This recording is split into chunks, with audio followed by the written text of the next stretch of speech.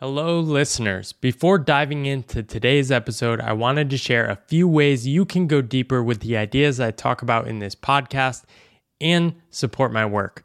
The first is my book, The Pathless Path, which many of you have probably already heard about, but if you haven't purchased it already, I really think you'll love it. The second is the Pathless Path community, which I just opened up as a one-time pay what feels right access fee. And in that group, you can meet hundreds of other people from around the world on unconventional paths like me. Finally, I'm working on a second book, tentatively called Good Work, which is going to explore my deeper relationship with work and how that led to a lot of the transformations in my life. You can follow along in my newsletter, Pathless, which you can also find a link to that in the show notes if you want to learn more about that. Without further ado, let's dive into the show.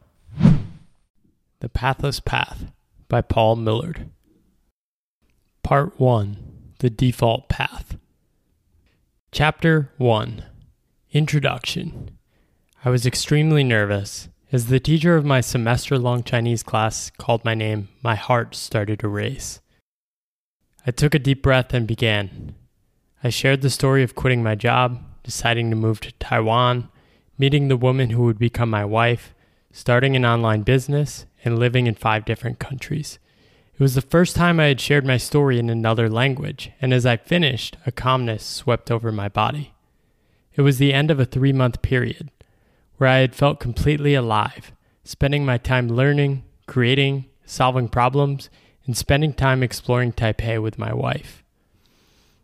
This would have been unimaginable to me 5 years earlier, when I lived in New York City. I was single, spending my time at work, eating out, partying with friends, dating, and constantly plotting ways to work less or escape work altogether. I was working at a consulting firm making nearly $200,000 a year and working on projects for some of the most recognizable CEOs in the world. I was successful and on my way to being even more successful. This was the end result of an obsessive focus on getting ahead in my 20s. It's a state familiar to many. Study hard, get good grades, get a good job. Then put your head down and keep going, indefinitely. This is what I call the default path. Growing up, I thought making $100,000 a year made someone rich. When I made that amount for the first time at 27, I felt like I had more than I could ever need. Yet I opted into an identity that didn't accept such complacency. Everyone around me was always moving forward towards the next achievement. Chasing achievements is what brought me to that New York City job working with CEOs, the final one before I decided to quit. Most mornings I came into the office and sat there, struggling to start my day. I watched the people pass my desk and wondered if they felt the same stuckness as I did. Eventually, I would start my work, helping company boards assess their senior executives to see who the next CEO of the company should be. I read through feedback reports from people throughout the company and created summarized reports of each executive's strengths and weaknesses.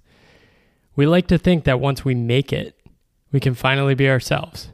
But based on who the company selected, it was clear that the longer people stay at a company, the higher odds that they would become what the company wanted. I realized I did not want that to happen to me.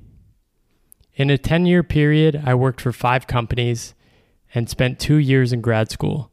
I moved from job to job, convinced the next stop was always the final stop. My restlessness was easy to hide because my path was filled with impressive names and achievements. And when you're on such a path, no one asks, "Why are you doing this?" It took me a while to recognize this blind spot and have the courage to start asking myself those kinds of deeper questions in a serious way. Which led me to walk away. Scratch that. Run away. I even gave back a $24,000 signing bonus and missed out on a $30,000 bonus if I had been able to stick it out for another 9 months. I left with the intention to become a freelance consultant. But soon enough, that story started to show its cracks as well. It didn't take me long to realize I had been on a path that wasn't mine, and to find a new way forward, I would need to step into the unknown. About a year into this journey, I stumbled upon a phrase which helped me take a deep breath. It was the idea of a pathless path, something I found in David Whyte's book, The Three Marriages. To Whyte, a pathless path is a paradox. We cannot even see it as there, and we do not recognize it. To me, the pathless path was a mantra to reassure myself I would be okay. After spending the first 32 years of my life always having a plan, this kind of blind trust in the universe was new, scary, and exciting. Whyte says that when we first encounter the idea of a pathless path, we are not meant to understand what it means. To me, however, it meant everything. The pathless path is an alternative to the default path. It is an embrace of uncertainty and discomfort. It's a call to adventure in a world that tells us to conform. For me, it's also a gentle reminder to laugh when things feel out of control and trusting that an uncertain future is not a problem to be solved. Ultimately, it's a new story for thinking about finding a path in life. As the world continues to change and technology reshapes our lives, the stories we use to navigate life become outdated and come up short. People are starting to feel the disconnect between what we've been told about how the world works and what they experience. You work hard but get laid off anyway. You have the perfect life on paper but no time to enjoy it. You retire with millions in the bank but no idea what to do with your time. The pathless path has been my way to release myself from the achievement narrative that I had been unconsciously following. I was able to shift away from a life built on getting ahead and towards one focused on coming alive. I was able to grapple with the hard questions of life, the ones we try so hard to ignore. And I was able to keep moving when I realized that the hardest questions often don't have answers. One of the biggest things the pathless path did for me was help me reimagine my relationship with work.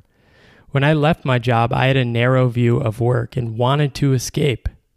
On the pathless path, my conception expanded, and I was able to see the truth, that most people, including myself, have a deep desire to work on things that matter to them and bring forth what is inside them.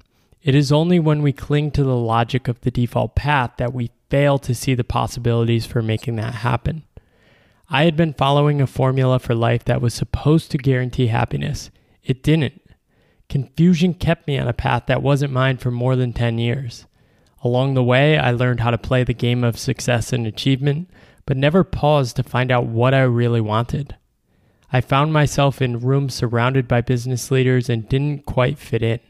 I was in the wrong rooms, asking the wrong questions about how to live.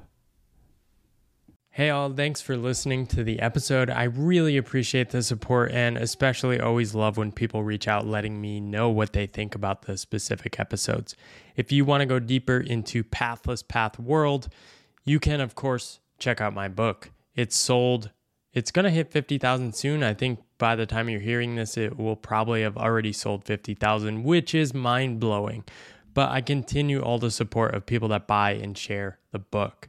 If you want to meet others on Pathless Paths, I have a community, which you can find at pathlesspath.com/membership. And you can join and meet hundreds of others around the world trying to make sense of weird paths and meeting others along the way. Thank you so much for listening. Hope you have a good day.